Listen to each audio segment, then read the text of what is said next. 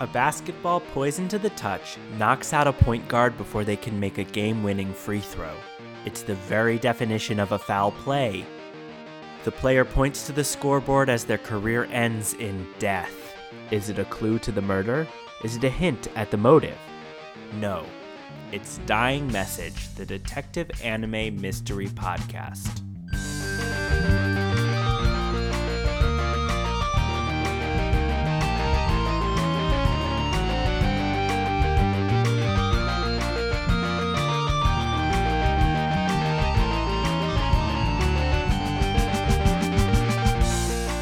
Welcome to Dying Message, where each week we watch detective anime along with a mystery guest. Today's case, Detective Academy Q, episode 24 and 25, The Cursed Idol. I'm your lead investigator, Noah Max Levine, and if you are a producer at the USA TV network listening to this podcast, I have a great pitch for a Case of the Week murder mystery TV show about a podcast host who solves murder mysteries. Joining me is our resident anime expert, Michael Savitsky, who continues to live with me and watch a lot of anime. Last episode, we changed your title up just to change things up. Yes. And we decided you were captain of the podcast. Yeah, I missed an opportunity to be the conductor of the podcast since that episode was about trains. You sure did. Oops. How do you feel about returning to being just the resident anime expert? Okay, let's do it. That's fine. I'll give up my power as the captain.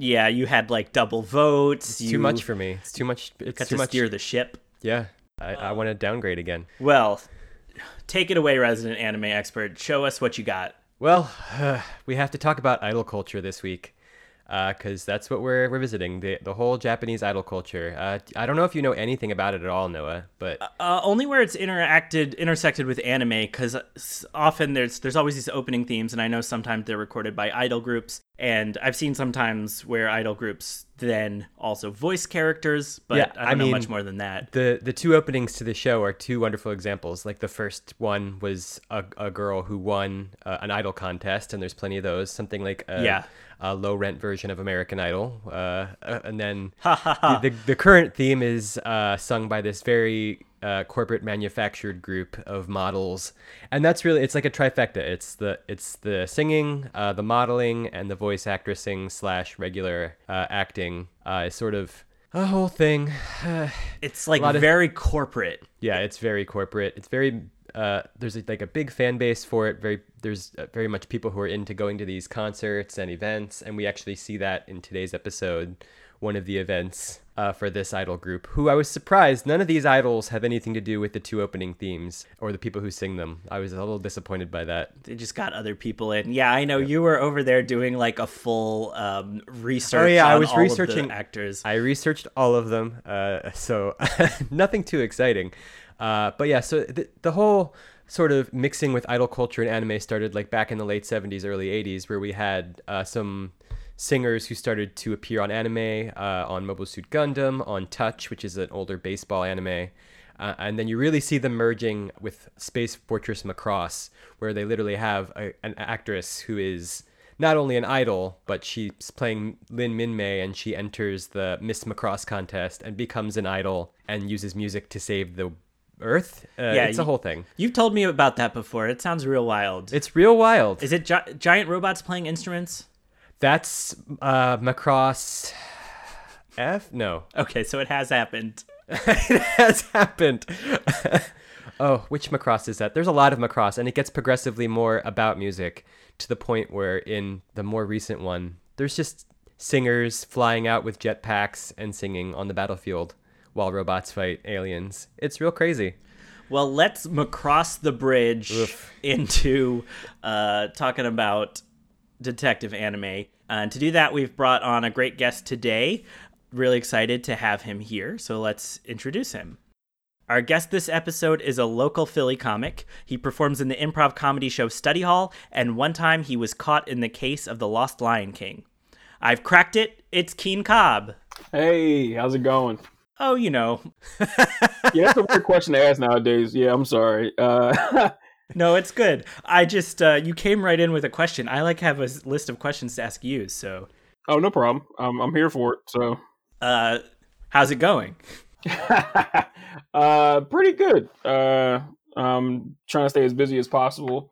learning some new stuff. Yeah, pretty good. Yeah, I know we've met each other through Philly comedy, and we would often like bump into each other out and about in the world, but that's just not happening these days. Nah, unfortunately, no, that is not the case anymore. Have you picked up any? So you said you're like trying to learn some stuff. So do you have like a particular quarantine hobby you've picked up? The biggest thing I've probably picked up is a few words in Arabic. I've been trying to learn since maybe I'm gonna say May or June, and only ones I got down so far is beautiful, which is Janine. Wonderful is Mumtaz, and that's amazing, but same thing. And then I think Watorjum means translator, but that's all I got so far. Neat. And I will say, just for reference, we're recording this in the early September 2020, which is why we're still talking about quarantine. Keen, so I want to ask you about anime. Are there particular anime that you've watched? How much of an anime person are you? I think I've been watching the classics for the most part. Because I remember first time I knew I was watching anime, I think was like Dragon Ball when I was in grade school. I didn't quote unquote know like the term anime just yet. But before that, I think I watched Ninja Scroll when I was like maybe 8 or 9, and I was way too young to watch that. Yeah, that's not the age to watch Ninja Scroll. Way too young to watch that.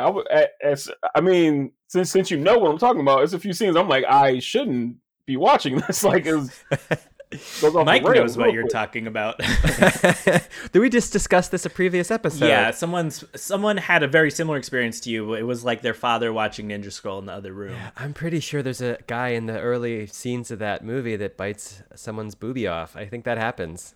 Yeah. So maybe that's why I stayed away from anime for so long until I found Dragon Ball. But since then, Dragon Ball, Dragon Ball Z, Naruto. I got into a certain I love Toonami. Toonami was huge for me. Rurouni Kenshin, Ronin Warriors was huge, and that was back when I didn't know what anime was. I thought it was just a cool looking regular cartoon. But lately, my favorites have been. It took me a while to get into it, but My Hero Academia, Slam Dunk is one of my all-time favorites, and Kuroko no Basket is like a really good for me because I love basketball. So those are my anime picks. And I hate saying this, but I hate Bleach.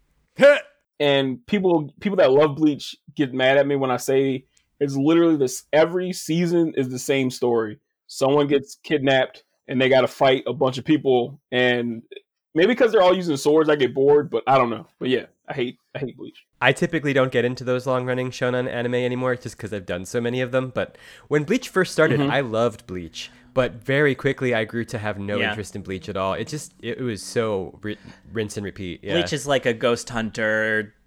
It starts off as like a ghost hunter, but then it's really just we're fighting with magic swords. It's in the afterlife, but that's pretty incidental. Oh, man. Now, we're not particularly sports anime people. I actually don't know if I've seen much at all. What makes a good basketball anime a good basketball anime? Initially, I didn't want to... I'll say this. Initially, I didn't want to watch Kuroko because I thought... I love Slam Dunk because it was so, I hate saying it for an anime, but, realistic, where, no one had, superpowers or crazy abilities. Yeah. But then when I got older and the more basketball that I played, I realized certain athletes or whenever you play any kind of sport, it's a part of that sport that you're good at. So I looked at their quote unquote powers or abilities, how you would apply that from a fighting anime to a basketball anime, where in a fighting anime, it's life or death. And then for basketball, that's how a basketball player thinks. They have to win this game. There's no other option. So that's their life or death. And that's what made me get into Kuroko probably last year. I think I started watching it. So yeah. So you're not into the high super powered sports anime like Inazuma 11 or Captain Tsubasa where they do crazy things. That's the sound of those titles just going right over my head. I don't know them very well either. But there's a Captain Tsubasa video game coming out very soon, and I watched a clip where a guy kicked a ball, and then he just sort of casually stood on top of it and rode it across the field, and I'm like, that's not how physics that's works. Too much. Because like the wildest thing that Kuroko will do is like depending on your ability or that ability of the person is like he can pass really really well, so they call it, like the eagle eye, or he can shoot, so they call it limitless shot, which in real life guys are like, their guys and girls are like that, where like they're really good at passing or dribbling or shooting, so I can like, all right, cool, that's believable enough, I can watch it. But if you're riding the basketball down the court, I can't I can't do that. Yeah, I guess the thing that I'm thinking of now is Space Jam, because there was some basketball in that, and also aliens and Looney Tunes with weird cartoon abilities. Mm-hmm. So that's one half of the puzzle here. The other half is mystery. So I don't know, are you much of a mystery person at all? Like there's books, TV shows, true crime podcasts, murder mystery dinner parties. I'll be honest with you, I blame my mom for me liking, like, I'm not, how can I say it? I don't seek it out, but if it's on or I hear of a good one, I'll pay attention to it. So like, the biggest mystery kind of thing I got into might have been my mom watching either, what was it? It was Murder, She Wrote, and not the Dick Van Dyke Show, but he was in it. I forgot what it was called though. He was a doctor, but he solved mysteries. It was ridiculous. I can't remember what it was called, but it was like, he was, like I said, he was a doctor. His son was like a detective, and he would help him with like random stuff. So like, if it's on Diagnosis Murder, that's it. There it is. Thank you. Diagnosis. Just the title. Diagnosis Murder. What? It's yeah. Michael, looking things up on the internet, brought to you by Verizon Fios. But I do remember it as being one of those things that was on, like, while you're on Channel 4 while you're turning on video games. Mm-hmm. Like, I don't watch it, but I know it exists. Yeah, all those shows are great, like, just tune in and catch an episode, turn your mind off sort of thing.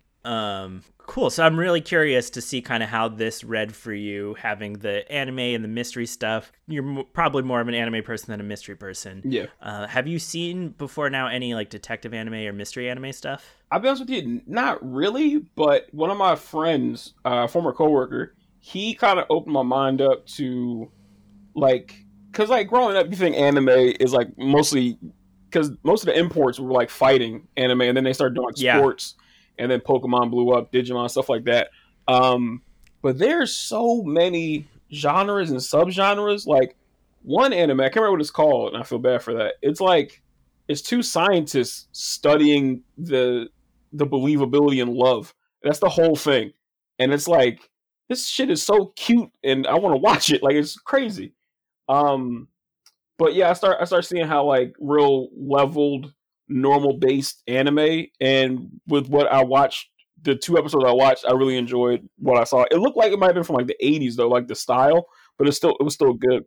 Yeah, there's that slice of life, and there's all these genres. Detective anime is relatively small, I would say, in terms of the number of shows out there. Yeah, it's just super curious to see kind of how that read for you and what you make of it. I mean, the show overall, I enjoyed it.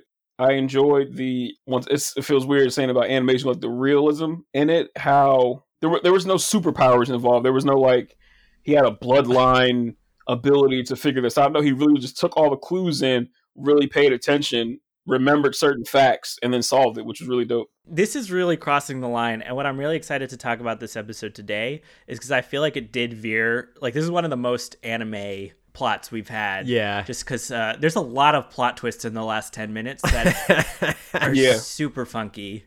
Let's move on so we can start talking about that. Like I said, we're talking about Detective Academy Q, episodes 24 and 25. We always spoil the mystery, so if you have it in your mind to watch it and you want to be surprised, you should do that first. But of course, you're welcome to let us spoil that for you here. The opening song, I think we're at a point where like Michael doesn't really like it and I do like it, so you get to cast the deciding vote. Oh, I fucking loved it. It was amazing, and I don't want to give anything up to it, but I love the fact that they were selling it too. Like I would buy it. Like if I was watching it as a child, I'd ask my mom, can I buy this CD? Like, can I get this? So you were talking about the giveaway at the end of the first episode. Mm-hmm. Yeah, they were doing like, send us a postcard and you could win the single for this opening that we've This opening was also used to advertise Happy Meals. Mm-hmm. Yeah. It's such a happy, bouncy song. A fashion magazine put together a group of models and had them sing, and the music video is literally them wearing clothes, and it's I don't know. It rubs me the wrong way. Yeah, this was definitely the kind of thing where I would be like, Mom, I want to write this postcard and get this free CD. And she'd be like, maybe let's not do that.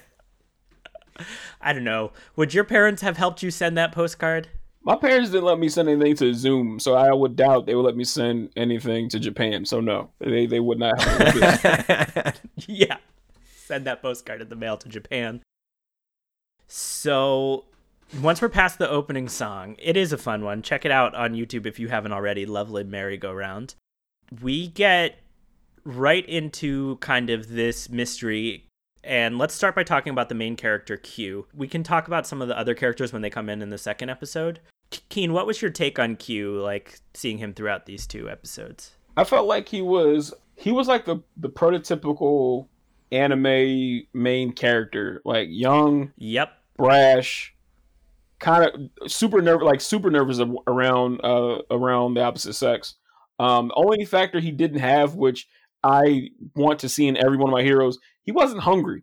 Like every hero was super hungry. Naruto, Goku, Luffy, all of them super hungry. He wasn't hungry. I don't even know if he ate anything. Like, I sound like a mother now, but did you eat? Like, I'm not even sure if he did. But besides that, I think he was a really good main character. He did have a scene where he ate a piece of bread. Yeah.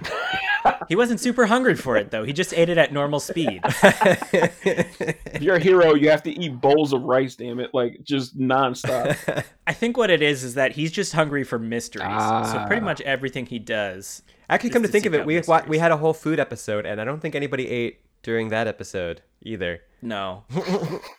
The other thing I'll say now is he comes to this village to investigate this murder on essentially his vacation. So he is like that nerd who is taking his week of vacation to do more school activities, which in this case is solving the mystery. Mm-hmm. Michael, I didn't ask you to remind us what this show is about. Oh, Detective Academy Q. Why, it's the adventures of a bunch of high school age-ish, some younger, some older, kids who are now attending DDS, the Dawn Detective School, which is after-school school where they are learning to be detectives, and they solve murder mysteries while in peril. Great. Now let's thank you, Michael. I'm sorry I forgot to ask. Let's keep moving. Right. So he's doing this on his vacation. He's gone to the city of Karuizawa, which not super interesting. It's mostly a summer resort town in the Nagano prefecture where people from Tokyo go like into like the country. I'm doing air quotes for summer vacation, but it's also super commercialized. So yeah. So he comes here and he's followed by another character from their rival class. They're in class Q. Their rivals are in class A. And one of the people sees him looking this up and follows him here. That is Yukihira. Thoughts on Yukihira? I think she's like that not prototypical, but like a classic anime. I don't know if I want to use the word trope, but like super determined, headstrong, but she's hiding the fact that I don't want to use the word love, but hiding the fact that she's digging the main character. Like the way she was like blushing in one of the scenes, like that's super dumb obvious, but of course the main character is too dumb to notice, but you know. Well, she even early on she's like, I'm interested in you in your mystery solving abilities, that is. Yeah. Mm-hmm. Come on. She wasn't like this in her introduction episodes, but she's a total tsundere in this episode, and I don't love it. And that means it's the anime tropish character of she acts like she hates you, but she's really likes you. Oh yeah. Like the prickly but soft underneath kind of character. The other interesting thing, Keen, is in the second episode we see there's like the 5 main characters who are in class Q. There's also 5 characters in class A. So Yukihira is like, Q is like the leader of class Q, and she's like the leader of class A. So they're like set up in that way to be rivals or whatnot. And she's like, look, I'm here to beat you. I'm going to solve the mystery first. Let's make it a challenge. And so they do some of the initial running around together, and then they're going to split up later in the episode. Yeah, she was creeping on him at the beginning of the episode. Like, you might not have clocked it, but when he was looking up the case, she was like in the doorway, like, ooh, I'm a mysterious mysterious shadow. Stalking you. The other thing I love about these two episodes is the presence of the character Nanami, and we do see him early on. Keen, I imagine this was maybe one of the more confusing things that happened over the course of the episode. At first we saw him with like the hat and the white hat and the white coat, and then he disguises himself as Godzilla for much of the episode. Yeah. Well, to avoid copyright, they named him Gejira or Godzilla, I guess you would, right, if you were transliterating it in the same way.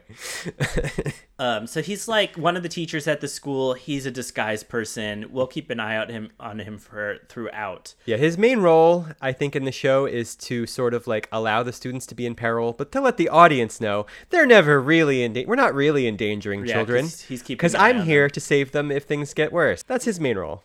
So he's here. He's walking around. He's looking at things. And now we're going to get all the setup for the mystery.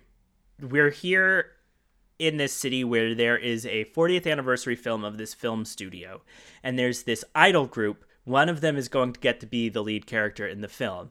Now, one of them was murdered in a locked room previously, and that's why our characters are here, is to investigate that. Yep. But they're still all competing for this spot, and we're told that basically the motive is probably that someone wants to be in this movie.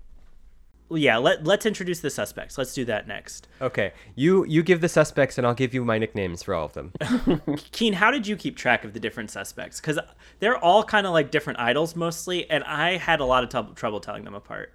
My biggest thing with anime is try to keep track of the hairstyle, because like the hairstyle will definitely help. Because in anime, you literally you can have any skin tone and any color hair. Like, you can be born with pink or green or purple hair. So I just try to keep track of. I mean, the only names I remember was like Q, Ryu, and that might be it. Because that they sound similar, and Ryu from Street Fighter. So that's probably the only reason why I remember those names.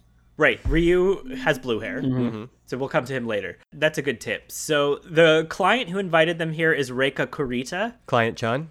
Yeah, she's the sister of the member of the idol group who was killed in the locked room not too long ago. Dead Sister Chan. The dead sister had received a threat letter with your classic, like, cut out from a magazine. Of course, it's Japanese kanji that was cut out from Japanese magazines on this letter. And then we kind of meet these other people in the idol group and also their manager. So the next one is Momoko Tachikawa. High school dropout, Chan. She was 17 when she dropped out of school to participate. I referred to her as the young one. I thought of her as the young one. Yeah. Oh, but I don't remember what kind of hair she had. Oh, she had short hair. Yes. Yes. She wore too much makeup. They all did. Yeah. Next is Nagisa Takamura. Southern Belle-chan. She comes from a rich... family. Yeah, Mike is on it. She spent a lot of time in the U.S., so she is fluent in English. She's from a rich family. Seems like the kind of person that might become an idol. Mm-hmm. Natsumi Yamazaki. Probably older Chan. This was a really interesting introduction. Right, because they were like, she's 20 on paper. So they were just like very snarky. And Q pretty much looks at her and is like, she's got legs for days. Q is in rare form with his perving out in these episodes. Right. Well, it's one of the elements of pairing him up with Yukihira. Is like she's a girl and they're surrounded by girls. Yeah. Because they're all idols. And yeah, at this point, Yukihira has had it with him ogling all of these idols. But they meet the last character, who is Eijiro Oi. Eijiro Oi, the manager. So those are our 4 suspects, really 5 if you count the client as potentially being suspicious. Next, we're going to investigate the crime scene. What did we see? What do we see at the crime scene? I just saw a bed, pretty bare minimum room. Yeah, they're small, creepy little rooms with the tatami mat floors. The lock, which was broken because they forced their way in, they confirm right away can't be opened from the outside with a wire, can't be done. So It's a confirmed lock room.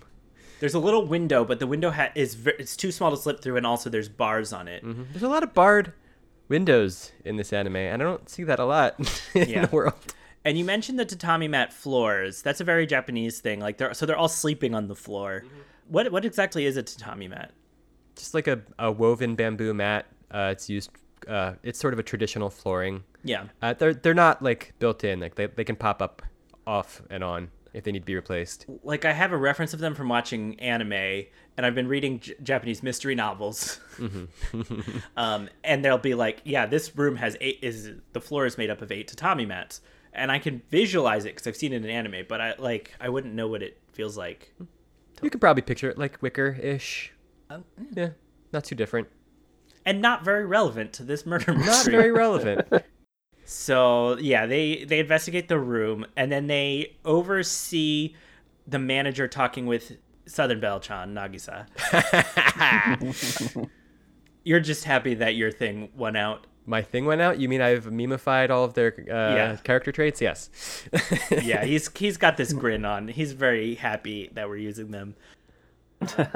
The idols don't want to sleep here because their friend died here not too long ago. They're talking about this curse, and they want to stay in a hotel, but the manager's like, no, we don't have money for it, or you've got to sleep here. Yeah, well, he says all the hotels are rented out because of they subtitle it as the long weekend, but I think this is supposed to be happening during Golden Week. Oh, okay. Which is like a long vacation weekend, sort of like Labor Day weekend, which is when we're recording this. Oh, wow. What a coincidence. It's a bit of a coincidence. Yeah, and like I said, this is a summer resort town, so that's like somewhat believable. Reika gets very suspicious when they ask her about Misuzu Hikawa. So we learned there was another member of the idol group that had died. Cursed Idol-chan. She died 3 months ago, but Reika won't tell us why. I wonder how like on purpose it is that they call this episode, the episode of the Cursed Idol, and play that up, where you think of a cursed idol as like a golden statue that Indiana Jones is stealing. Yeah. But this time it's about a dead girl. Is that a joke in Japanese or just in English? I don't know. This is also where we catch a glimpse at Nanami, who's hiding in the Godzilla costume. It's not literally an inflatable T-Rex costume. It's probably not inflatable, but it's probably got like the kind of mobility you would have in one of those inflatable T-Rex costumes. Now I want an inflatable T-Rex costume. So can someone tell me what had happened to Misuzu Hikawa? Because the manager tells us about that next. Well, I guess we get the real truth of it later on. Or more in-depth. But basically, a few months ago, they were all staying in a hotel, and it's like a haunted, cursed hotel. And she was freaked out, and then they just sort of discover her after hearing a scream, having fallen down like this very steep wall, and just kind of dying on the rocks below. And it's like, is there foul play? Probably, because that's the kind of anime this is. It's clearly very related. Mm-hmm. They said that it's her spirit that's cursing it, and that's kind of the sense of foreboding. And this is around the point where I get the sense that another murder is going to happen. I mean, it's not very surprising on this show, but they're like all starting to go to their rooms for the night, and you just know they're like showing you things that are going to be important later because someone's going to get murdered. Mm-hmm. Keen, how close were you paying attention? Because we've watched a lot of this, so I was like, oh, I'm watching what people are saying. I'm watching what people are doing. I think someone's going to get murdered. What were you looking for stuff like that at this point? The big thing that I was kind of seeing, I'm not sure if he mentioned it or not, but like, Q was talking about how like off. Wait, what was Reika's meme name? Oh, Client John. Client John, thank you. How nervous Client John was. And I think within a few minutes he started mentioning a certain smell, and I think his partner was like saying stop being creepy, but like the smell thing was like a big thing for him, and he just held on to it throughout the whole episode. That was an interesting clue. Yeah, I was clocking a few things. There's this whole thing of like which room is Q gonna sleep in. He has taken the truck. He like hitchhiked a truck out here. He doesn't even arrange a place to stay because Keen, like I said, the only thing on his mind is solving mysteries. Mm-hmm. So he's like bouncing around and he encounters all this stuff. They find Reika, who's like not doing great. She's got allergies. She's got these pills she's gonna take, and the manager tells her to lock up the room and kind of messes with her coat rack. Mm-hmm. And I think we can drill into the allergies now because this ends up being a red herring. So let's get that out of the way. It looks like maybe someone had poisoned her by giving her these pills. So there's a whole to-do of who gave her the pills, how did she get the pills. Like, that's a good way to kill someone inside a locked room, is if you poison them with something you give them before the room is locked. Well, the allergy pills were important because they make you sleepy. Oh, they do make you sleepy. Mm-hmm. Yeah, they make you sleepy. But they did not end up being responsible for her murder. Q and Yukihira are going to sleep in the same room together with a convenient sheet to separate them. Well, first, high school dropout Chan tries to get Q to sleep in her room with him, and she's being all like, "Don't be a perv." And then manager San walks up with his stick, and he's like, "No." And that's a thing where apparently idols are mostly forbidden to date. So I think they were channeling that sort of thing where the manager is like patrolling to make sure none of them are doing anything in the night. Oh, weird. Yeah. Well, right. It's like, how can the fans imagine dating you if you're actually dating someone else? Right. Oh, damn. Ugh. Not giving anything away. That opens up. That makes sense now. The further we go down, now that I know that, when we finally learn all the motivations behind what's going on, I had that same thought. I was like, oh, I'm glad Mike shared that context. But they don't go to sleep. There's all these nighttime sounds too. There's like a wolf howling, and something's bugging Q. It's the way Reika was, so he decides to go check on her. Yep. And sure enough, she's not breathing. They can see her through her little tiny window, but they have to bust down the door. And Mike, you were very excited when you watched them bust down the door. Oh yeah, because there's this very brief frame when they're kicking the door open, just for like a second, where we see Cactus Sensei in the Godzilla costume helping them.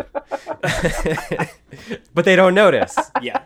Keen, did that all make sense to you? I'm watching this and I'm like, is this going to be confusing? I'll be honest with you, like, while I was watching it, it didn't make a damn bit of sense, because I remember seeing, I think they treated him like a statue that was like down the hallway, I think. Right. And when I seen him help kick it in, I'm like, wait, why the fuck was I'm sorry for cursing so much, but why the hell was that Godzilla helping? I didn't know anything about it, but yeah, I do remember that frame. That frame was hilarious. Yeah, you're welcome to curse. We have an explicit rating despite my personal clean mouth. So if you want to earn that for us, you're welcome to. Yeah, that was a pretty funny thing that happened. And there's more of that to come. There's more of that. Every moment he appears is outrageous in one way or the other. Yeah. She's not quite dead. She's not breathing. They take her to the hospital. They give her CPR and all of that. And then the police come to start investigating. So this is where we really talk about who had the allergy. It was Natsumi, who was the older one that had given her the medication. Yukihira thinks later that maybe that the person who knew about the allergy medication is guilty. I really like Nagisa, Southern Belle, shows up late. Yeah, she has no alibi. She was out in a park practicing lines. But the part I like is they're like, well, can anyone vouch for you that you were there? And she's like, well, no one saw me there, but I have my script with me. Which ends up outing her, actually, because Yukihira looks at the script and notices, so since Southern Belle-chan has lived in America, she never learned kanji in high school. I'll explain this because it might not have made a whole lot of sense to anyone watching it without context. I was like 70%. Yeah. So I previously mentioned on a previous episode, furikana, this idea of the kanji are hard. There are a lot of them. If you don't know what they sound like or what they mean, then you don't know. Whereas there's a phonetic alphabet where you can, hiragana, where you hear the pronunciation, you might know the word. So her manager has written for all the kanji in her script, furikana on the side. And Yukihira sort of notices this. And in the threatening letter that Dead Sister Chan had received, all of the kanji have had the right-hand side cut off because they had furikana written on them to help her read them. Which is not evidence, but she admits to it anyway. It's not evidence. It's also really stupid to leave a note that way. It's stupid for both. Yeah, go buy another magazine that you haven't written in. Cheapskate. You already mentioned that this next scene, which is the snack break that they have. But there are two new pieces of information. The first one is the smell that we already talked about, the smell in Reika's room. And the second one is the surprising truth behind Yukihira's identity. Which couldn't have meant much to you, Keen, because you didn't know who Don was. So I didn't have a damn clue. he's like the Dumbledore of detective school. Yeah. So she's like Dumbledore's niece. And she wants to take over for him. Q really is in line to take over for him, so that's why she's like really dead set on challenging him. The last thing that happens in this episode, they go to this first of 2 episodes. Well, okay, there's like 2 more things. They go to the theater and they notice dry ice, and that gives Yukihira an idea of how this was done, which she then summons everybody together to tell them. And this is one of those things, we've had this in a previous episode where a character has an idea and brings everyone together and is just wrong. And it's like a big waste of everyone's time. But she's saying they put dry ice into the room, the CO2 would pool on the bottom of the floor and suffocate the person. But they try it to demonstrate it by snuffing out a candle, but all the CO2 is being pulled away in a vent. Also, the room wasn't cold when they discovered it, so it's a really not very plausible idea. Yep. I love the fact that they stood there and waited for 30 minutes. That was amazing to me. I'd have left in like 5. Like, this is bullshit. I'm out. Right? Well, also at this point, she has a little bit of credibility because she has identified herself as being a DDS student, which Right. Q has not.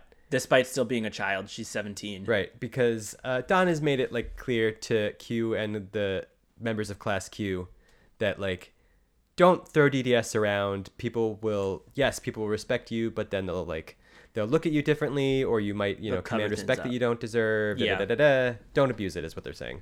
Yeah, totally. I keep saying there's 2 more things left, but now there's literally 2 more things left. The first is Q makes a discovery. He goes into the room with Momo. He's like, I'm going to search every inch of this room. Have you nicknamed Momoko Momo? They call her Momo, don't Do they call her Momo-chan? Yeah. Okay. Because Momo is Peach, Oh. which is like a little pervy. It's fun to... Oh, I see. In Japanese? If you're calling a little girl Momo-chan, it's probably a little pervy. I don't know. Fine. Okay, we'll stick with... What was your name for her? Oh, High School Dropout-chan? Okay, High School Dropout John. He's in her room, and he's like, I'm going to search every inch. And he doesn't notice that she's wearing a swimsuit, but he does notice the coat rack. Yeah, well then he goes straight up to her like chest level and is like staring at her and he's like, I don't see anything. And it becomes a flat-chested joke. Ugh. Put another penny in our side jar. Yeah. So that's the one thing that happens. And the last thing that happens is Yukihira is searching through the trash. Through what's apparently a trash incinerator, actually. Mm-hmm. She finds a yellow piece of plastic, and then she gets knocked out from behind. By a shadowy figure with like a cute haircut. Yeah, to be continued.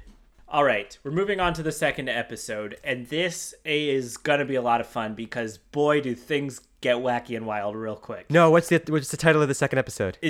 I didn't write it down because I'm a fool. Is it Nemesis Pluto? Yes, Pluto. that symbol that's been floating around in the opening and ending theme that we clocked earlier is now in an episode title. Isn't that exciting? Yeah. Keen, I mean, we bring on a different person each time, so they're usually confused about what's been going on in the show. But this is really interesting because they've been building towards this in some ways, but also this is the first we're hearing any of the stuff that happens in this episode. We've never really heard about Pluto or anything before, so hopefully that all makes sense. Yeah, like, as soon as I heard like another planet, I was like, oh, that sounds evil. So yeah, I was ready to good for it. And I would like to note that this episode starts as a literal trash fire. It does. Which Q smells. He finds the burning piece of plastic, the thing that Yukihira had discovered earlier. And somehow finding that there leads him to know that Yukihira was kidnapped, despite finding no physical evidence of it. Yeah, he intuits that she's in danger, and I'm like, that's nonsense.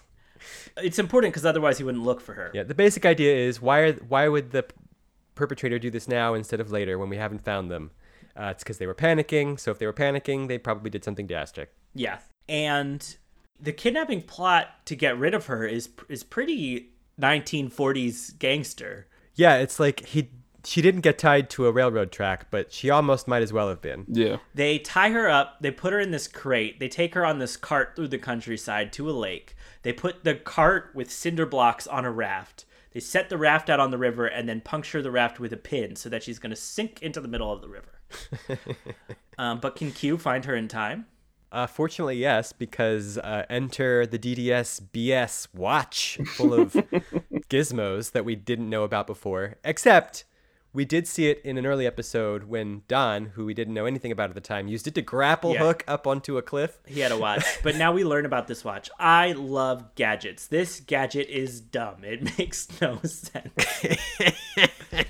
The watch has a seemingly endless supply of little paintball pellets that drop onto the ground and leave not just like a little splatter, but an arrow mark.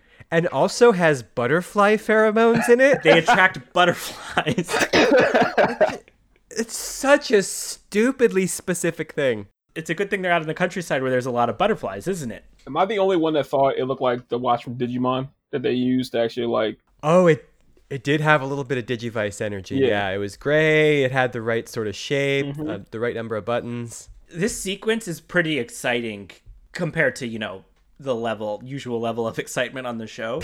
But Q is also like really weirdly distracted. He's like, he calls Megu up on the phone and then he hangs up and then he starts to run and then he stops and then he like sees paint cans and then he stops. And it turns out he's doing some stuff that turns out to be useful. But... Right. Like they take half the steps he takes during this process and has him do them off screen and then explains them shortly after to create this weird sort of manufactured suspense. Yeah. That just ends up being a little crazy. But it all culminates to Q getting to the lake just as the box is sinking into it.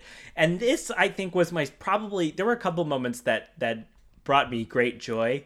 This episode is not something I would get rid of if we downsize our apartment, because it did spark joy in me. Oh, great. Because Q's like, I gotta rescue her, and he jumps into the lake. But one thing we do know about Q from earlier episodes is he can't swim. I was not aware of that fact. So the fact that he did it, I enjoy even more now. Yeah, don't even worry about it. Q also forgot he can't swim. Yeah, he's like 6 feet away from the edge of the lake. He's just jumped in and he's just flailing his arms. He's like, wait, I don't know how to do this. And the box is continuing to sink. Fortunately, our other members of Class Q arrived to save the day. Now, Keen, you only got to see these characters for about half an episode. I always like to ask people, like, what's your take on the different characters? And you have a very small sample size. But I'm curious what you make of the 4 new people in Class Q. All right, so I think the tall, dark-haired one might be Q's like best friend. I think, 9% sure, because he seems like he has a lot of Kubara energy from I forgot what it's called. Yu Yu Hakusho. Yes, he has a lot of that, like big, tall, dumb, but he's like there to help. I feel like the short one is obviously the tech wizard because he or she has like the laptop at the start of the in the intro and like the title credits. Yeah, I think Q is attracted to pink hair, but I'm not 100% sure. And I think blue hair is like their Sasuke. Like he's crowned like a genius possibly in solving mysteries, but that's just looking at him. I'm not 100% sure. Yeah, no, he's the Sasuke for sure. Those are pretty good reads. Nice. I feel like first of all, we should get little cards that say like honorary detective to give to our guests. But you definitely earned yours. Yes. Because yeah, you caught a lot of stuff. Kinta, who's the tall one, is definitely like set up as a buddy to Q. I mean, they didn't know each other before the start of the show, but his other trait is being like action guy. So he knows some level of martial arts, and he's the one that jumps into the lake and he rescues Yukihira. And they pull him out of the water. And they explain how they got there in time. They were already on their way because it would be unbelievable if they got his message. But they got the message and then they went to look for them. They also followed the trail of butterflies. Q had painted a message on the side of a building that said, SOS, I've been kidnapped, followed the paint with the butterflies to try to get someone else to help. That's why he was distracted by paint. Yeah. And now that they're all here, they're going to go figure out the mystery. Keen, I didn't think about it before, but you said you thought Yukihira was into Q, and she did like give him this big hug. Yeah. When he rescues her. Yeah, instantly. So yeah. Also, she was terrified. I don't know. Yeah. There, someone shipping them somewhere. She was in that like terrifying, drowning situation where you're in a little box and it's filling up with water. Oh yeah. one of two very terrifying death scenarios that would make me freak the hell out in this series of episodes. And then there's the walrus in the lake. I enjoy the walrus. That was a good move. Yeah, Nanami's hanging out in a walrus costume. He's like, I would have saved her. Don't worry, everybody. That's the part where I was like, oh, I get it. He's here so that we never actually think children are in danger, even though it's a cartoon and they're not actually in danger because they don't exist. So I think it's fine. But Well, they exist because we care about them. it's to make Don maybe look a little bit more responsible. I don't know. Yeah. I love that he got 2 new disguises in these 2 episodes. He got his Godzilla disguise and his walrus costume. Why did he need to be disguised as a walrus to jump into the lake and save her from the box? Why did he ever need to be a cactus? The big important questions. So, they all kind of chat with each other. Kinta gets a video phone call from Don, the head of the detective school, which basically he's just like, at this point, you should reveal yourselves and figure it out. But I just love that he got this like grainy video phone call on a little video phone. But they pretty much know who did it and how, so they're gonna catch him. Yeah, so they don't have evidence. So Don officially dictates that they should out themselves as DDS members and essentially entrap the murderer, which works perfectly. Yeah. So the police gather up all the suspects just to tell them that Reika is going to recover and should be ready to make a statement tomorrow. Uh-oh. So, clearly a trap. Time to panic and try to murder her. And I don't know, like, if I can... I mean, I can express because we're going to talk about all the things that happen in the next, like, 5 minutes of anime. But, boy, there are a lot of things here. It was very dense. Like, how many people pull how many people pull something off of their head and reveal something underneath? There's like 3 or 4 different There were times so many happens. people hiding in this hospital room. That was my favorite part. That too. That was my favorite part. People keep coming out from behind curtains. They keep ripping off wigs and face masks. It's like 4 in a row. Well, yeah, but that's how they reveal the perpetrator, not by revealing who they are, but by gradually having every person who isn't the murderer having been hiding somewhere in the room for no reason. So the culprit comes in and tries to kill the person in the hospital bed. In this glasses and hat and cloak setup, which if you saw that walking through a hospital, you'd be like, wait, stop, you're suspicious. Yeah. But the person in the bed looks like the girl that was Dead Idol-chan. Dead Cursed Sister-chan. Idol-chan, yeah. Not the cursed one. Oh, no, Dead Sister-chan, Dead right. Sister-chan. Yeah. The one who was murdered in the locked room. And so he's like, the killer is really caught off guard and says out loud, I thought I killed you. This is our first mask that comes off because it's not the dead sister. It's Q with a mask.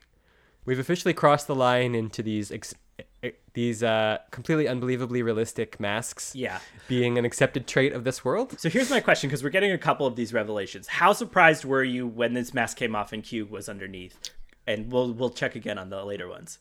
I'll say this: the first reveal, I wasn't super surprised.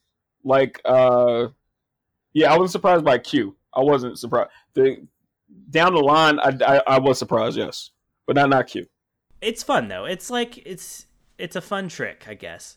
The culprit is wearing a hat and glasses and looks like the oldest Idol character at first glance. But I wrote down right away, I think this is the manager in a wig. Yeah, I hadn't completely figured out all the mechanics, but since he did a thing that I clocked, I was like, well, that was probably set up. So I had him figured as the murderer pretty early on. And so Q starts to reveal the solution. Right away, the other members of Class Q come into the room. And then at various points throughout the thing, people step out from behind the curtains, the different idols who are suspects, until everyone's in the room. And it's interesting because usually they start by pointing their finger at someone and identifying the culprit. So this time they're trying to play with it like you don't know who it is, and each time someone's revealed, that person is eliminated from suspicion. Yeah, I guess the game here is you thought it was one of the idols, so here's all the idols one at a time. It's none of them. One at a time. hiding behind this never-ending hospital curtain. So it was the manager all along. Michael, you were particularly terrified by this death, so I think that means you need to explain it. Oh, and yeah. you should explain it the same way Kinta does, by getting a bird cage, a quail egg, and a beach ball. No, I'm not going to do that. If we had quail eggs, I would cook it and eat it, because I haven't had a quail egg skewer from Chinatown since quarantine, and I miss them. But anyway, that's such an arbitrary thing Wait, to why have said. don't we just get a quail coop Oh, God. and keep some quails? Quails probably smell bad, right? Like, they don't probably know. smell think like so. bird poop. Yeah. We have a one-room apartment. Although we will have a weird, like, roof access thing in our next apartment. Anyway, that's so arbitrary. Yeah. Yeah, so the murder. So most of what Yukihira had deduced about the murder was correct. It had to do with it being a sealed room and using drugs to make sure that the person was asleep or at least very sluggish and laying on the floor and mostly out of it.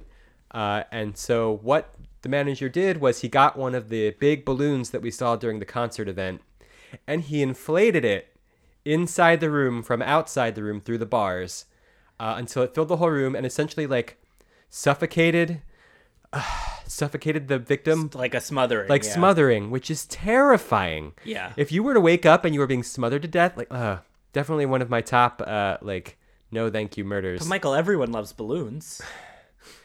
Ugh. But yeah, the big miscalculation here is he sort of rushed to do it this a second time, but Client Chan had left her light on because she was terrified of getting murdered. Ironically, no, pretty deservedly, and so that burned the plastic of the balloon, which produced the smell which Q had been talking about in the previous episode. Yeah. Yeah. And it all makes sense. How did he get the balloon out of the room after it burned? I guess he pulled it back out the window. You just deflated again. Yeah. So now we get our victim, our perpetrator sob story. It turns out it was the manager, and he pulls off his wig and glasses, and it's like, it's the manager. Gasp. Previously, we've had a moratorium about talking about Scooby-Doo on this podcast. You could check out our episodes 10 and 11 to see exactly how that worked out. But I have to. There's nothing that has happened on this show that is more like Scooby-Doo than the manager taking off his wig and glasses and everybody being like, "It's the manager." What do we think about his sob story? Do we sympathize with him? No. Damn. I don't side with him, but I can kind of see the rage that could build up from it, especially like the way he found out about what happened. Yeah, so basically the manager had a secret relationship with Cursed Idol-chan. Right. And so he's like got these feelings of revenge against Client-chan and Dead Sister-chan because he found out that they were wearing ghost costumes to scare her, and that's what caused her to die. Yeah, she fell Like they didn't try to murder because her, they were running away. but they caused it to happen. Yeah. And didn't tell anyone. Yep. But he also felt guilty because he wasn't with her. She was scared that night, and he couldn't be with her because they have to keep their relationship a secret. And he was like, maybe if we had just been true to ourselves, I could have been with her. Yeah, so he's guilty. Really, he's he was just mad. blaming himself. Yeah. It's tragic, but also like you're murdering people. I feel like the episode has probably already gone off the rails at this point. Yeah, but it goes further off the rails. Right. It's like, what's the next metaphor? First you go off the rails, then the train explodes. This is the part where the train explodes. And I'll say this was confusing to me a little bit when it first happened. I was like, what is happening here? There's like a face in shadow, and it says... Yeah, there's a weird echoey voice that's like, oh, like basically being disappointed in her client, as the voice says, which we later figure out what that means. But it basically compulses, seemingly instantly, one of the other girls to grab a knife and try to murder the manager. The oldest idol. Yeah. Grabs a knife, stabs the manager, and then later she's like, I don't know what I was doing. It's not enough to kill him. We then see a woman on an elevator who's holding a mask, and there's so many moving parts here. It's like this. I pick up off the table the puzzle that I've been trying to put together, which I haven't been able to put together. It's like all these moving pieces. So that she's going down the elevator. She's holding a wig, and we see the real High School Dropout Chan. High School Dropout Chan. Yeah, she's been lured down into this like abandoned wing because someone told her a friend of hers was in the hospital. And so apparently this random woman was disguised as High School Dropout Chan, and they sort of cross paths in the elevator. And then Nanami steps out and he's like, "Hold on, Miss Hypnosis," or Miss Pluto. He gives her 2 nicknames. Yeah. But I think he just calls her like Miss Hypnosis to be like, so to explain to the audience real quick that she hypnotized someone. Yeah, she hypnotized the person who attacked the culprit and made that suggestion for her so that she would do it. Yeah, which is the closest thing to a superpower we've had inserted into this anime, instant hypnosis. So let's take a quick step back. So we had Q, who was disguised as the dead girl in the bed. And then we had the culprit, who was disguised as an idol coming in to try to kill him. And then all of the idols came out from behind the curtains, but one of them was actually this green-haired lady in disguise. Meanwhile, Nanami is disguised as Godzilla because he first walks up to her as Godzilla and then reveals his disguise. Where is Dana Carvey when you need him? And this, we had a bit of an anime fight. It definitely was like a real shift. I'll even say this: I might have picked up my phone or something, but I do not remember green-haired Pluto being disguised as the young high school dropout John. And now I'm thinking, how long was she switched? Because if you remember, there was one scene when Q was in Dropout John's room and noticed her chest was flat, when earlier her chest was full. Was green hair there? Was that her? Oh my goodness. I didn't think of that, but that's true. And also, was Miss Pluto trying to lure Q into another room so that he wouldn't learn about the murder that was happening that night? I didn't think of that either, but that makes a lot of sense too. Wowzers. I think you figured something out. Moving parts. Yeah, it's not explicitly said. Like, even when the part where I said that it's revealed that she was hiding as her, like, you can only piece that together because she's holding a wig and Momo walks past her. Yeah. Mm-hmm. So she's been swapping in and out this whole episode. God, I didn't even think of that. What craziness. Wow. Jesus. I wouldn't have thought of that without that perspective. All right, you can get a second honorary detective. We're giving you all of our honorary detective cards today. Thank you. So he almost catches her. They have this fight. They're throwing knives. They're flipping through the air. He grabs her wrist, and then with a cord, and then a police officer shows up, and the person escapes. Yeah, I also wrote down that Nanami found time in the middle of a knife fight to be sexist, because like they were in the middle, like she was trying to stab him. He's dancing around, and he's like, "Oh, maybe you would have pulled it off if you were acted a little bit cuter." Yeah, I didn't like that. It was, I mean, what kind of that was weird. Sexist nonsense? Less ladylike or something like that with the knife or something like. Yeah, it was wild. Yeah, I think my jaw was just still on the floor from all of these revelations, and I didn't clock that. Yeah. That's uncomfortable. Yeah, for sure. Yep. So let's wrap this episode up. The first thing is this weird wrap up we get with the killer. He has a vision of his sister, but then he doesn't die. He comes back. This is our second murderer waking up and having this weird vision where we're supposed to sympathize with him a little bit. Yeah. When was the last one? What case was that? Well, this was when we're trying to sympathize with the train alibi murderer, and then he has this weird void vision and wakes up in a hospital room. That was just last episode. That's what I thought. Yeah. That wasn't the culprit. That was the victim. Oh, true. Yeah. Who woke up. Well, he was a jerk, though. He was a jerk. Jerks, trains, culprits waking up from comas. Check out last episode if you missed it. And then all the idols come to visit, and also all of Class Q. Yeah, they all come to visit him, and they're like, "Are you okay?" And I'm like, "We hated this guy 5 minutes ago." I feel like. And now we learn a little bit about what Pluto is and how this all came together. Yeah, so the manager was essentially approached by this dude who's like, "I'll hook you up with this organization, and if you give them half your assets, they'll plan the perfect murder for you." And he was supposed to go according to plan, but when he didn't, they tried to kill him. Right. This is interesting because the writer/director of this series also does the Kindaichi Case Files series. Mm-hmm. And in that series, I haven't watched all of it, but the detective's main nemesis is called like the Puppeteer of Death. And his thing is finding people and giving them perfect murder plans and coaching them through murder. Oh, really? So it's the same plot device. It's the same thing because it lets you have one kind of nemesis again and again and again, but get to also have a full lineup of suspects and not just be that person in a mask every time or something. And also sort of explain how you have this inexplicable world where everyday people have these extremely elaborate murder plans. Extremely elaborate. Like, this was pretty low on the scale of elaborateness. But it's pretty clear because Ryu is actually grilling the manager about this organization, and it's clear that he knows something about it, and he's not talking. So I think my assertion from before that Ryu is connected to this, I guess, the tattoo and Pluto and all that is a thing. Well, I'm sure we will see more about that. Yeah. It's going to make it very much harder to bring on mystery guests to, like, tell things for people that may not have listened to previous episodes. Yeah, I'm sure for you, Keen, this Pluto business was probably complete nonsense. Well, it was nonsense for us, too. Yeah, I mean, yes and no.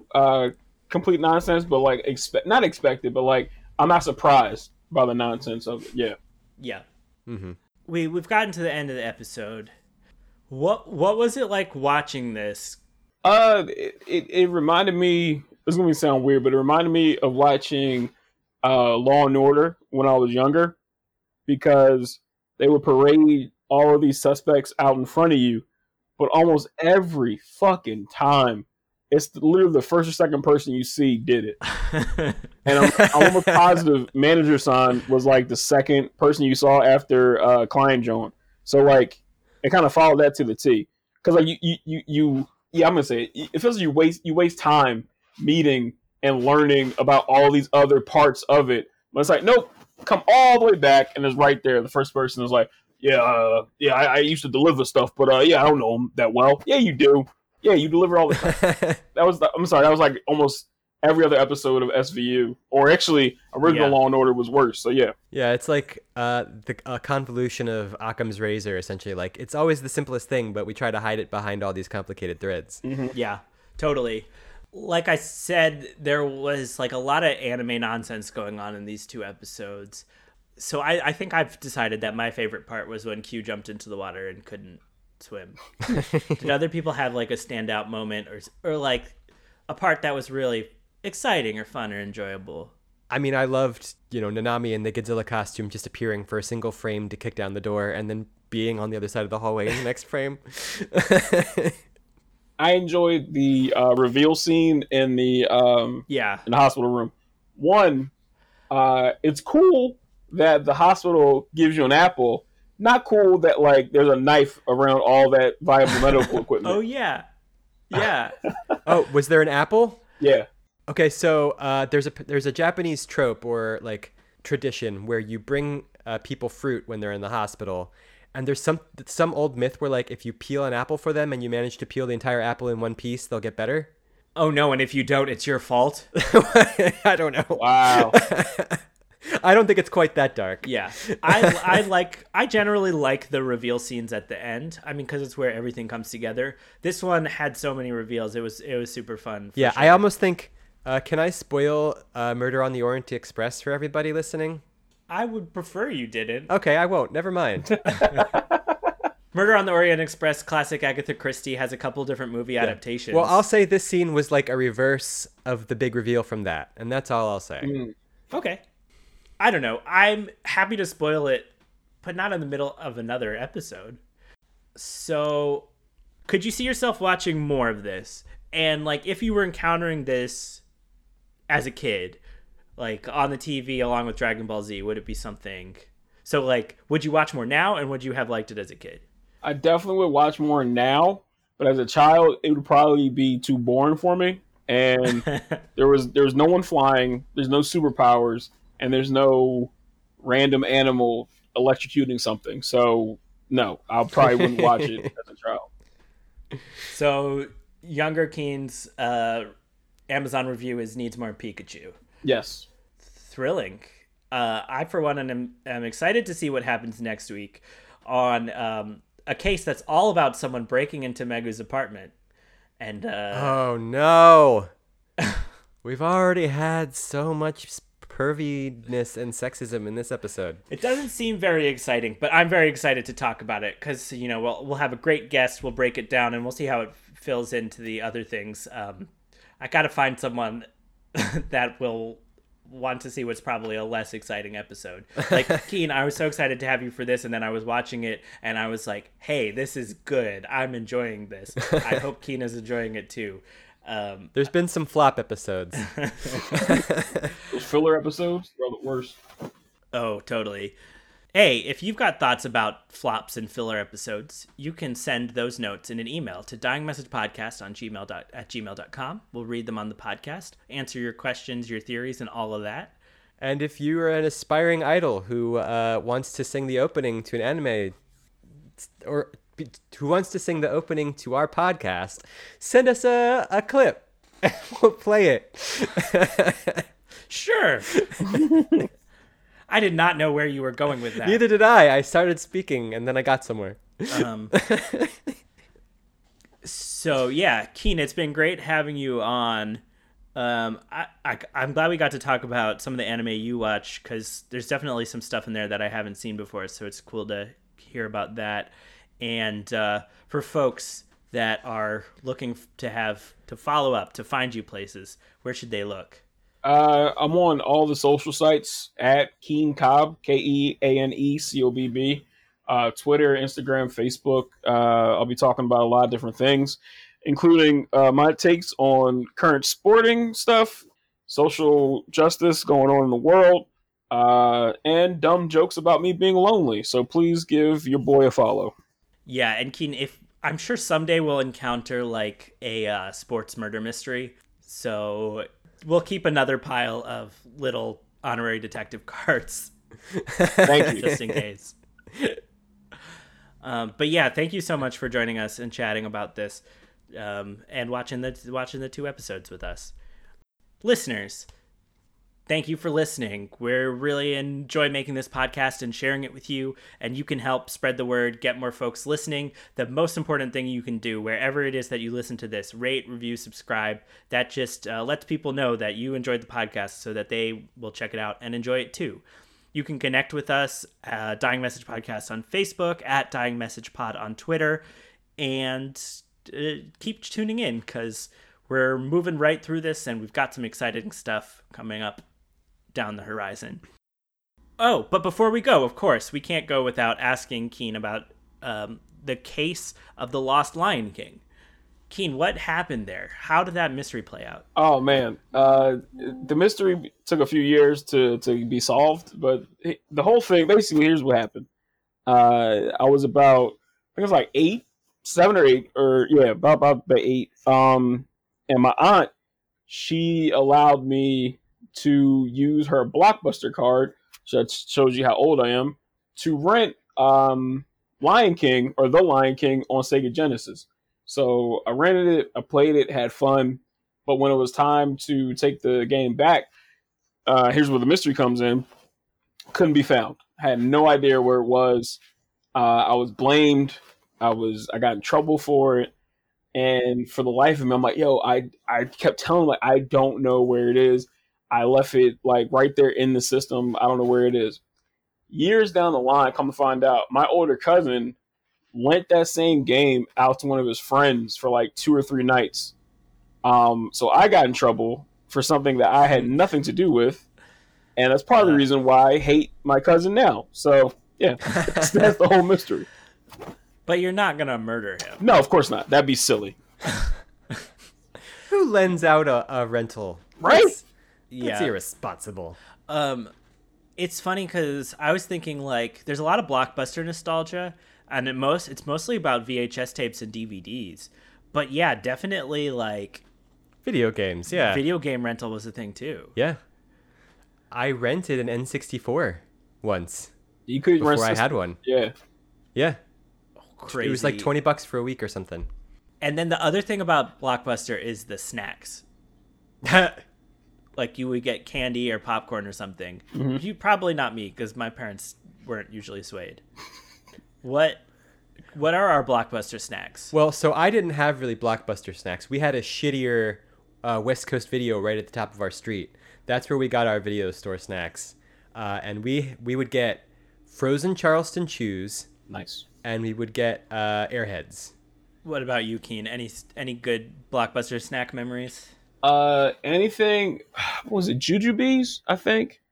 The super gummy candy kind of thing, or fruit flavored candy. And then I loved. My favorite thing's something weird because my dad loved raisins, so I love raisins, so I love Raisinets. They were like one of my favorites. I love Raisinets. Yes. One of the many ways in which Blockbuster was cheaper than the movie theater. And that closes the case on this week's Dying Message, the Detective Anime Mystery Podcast.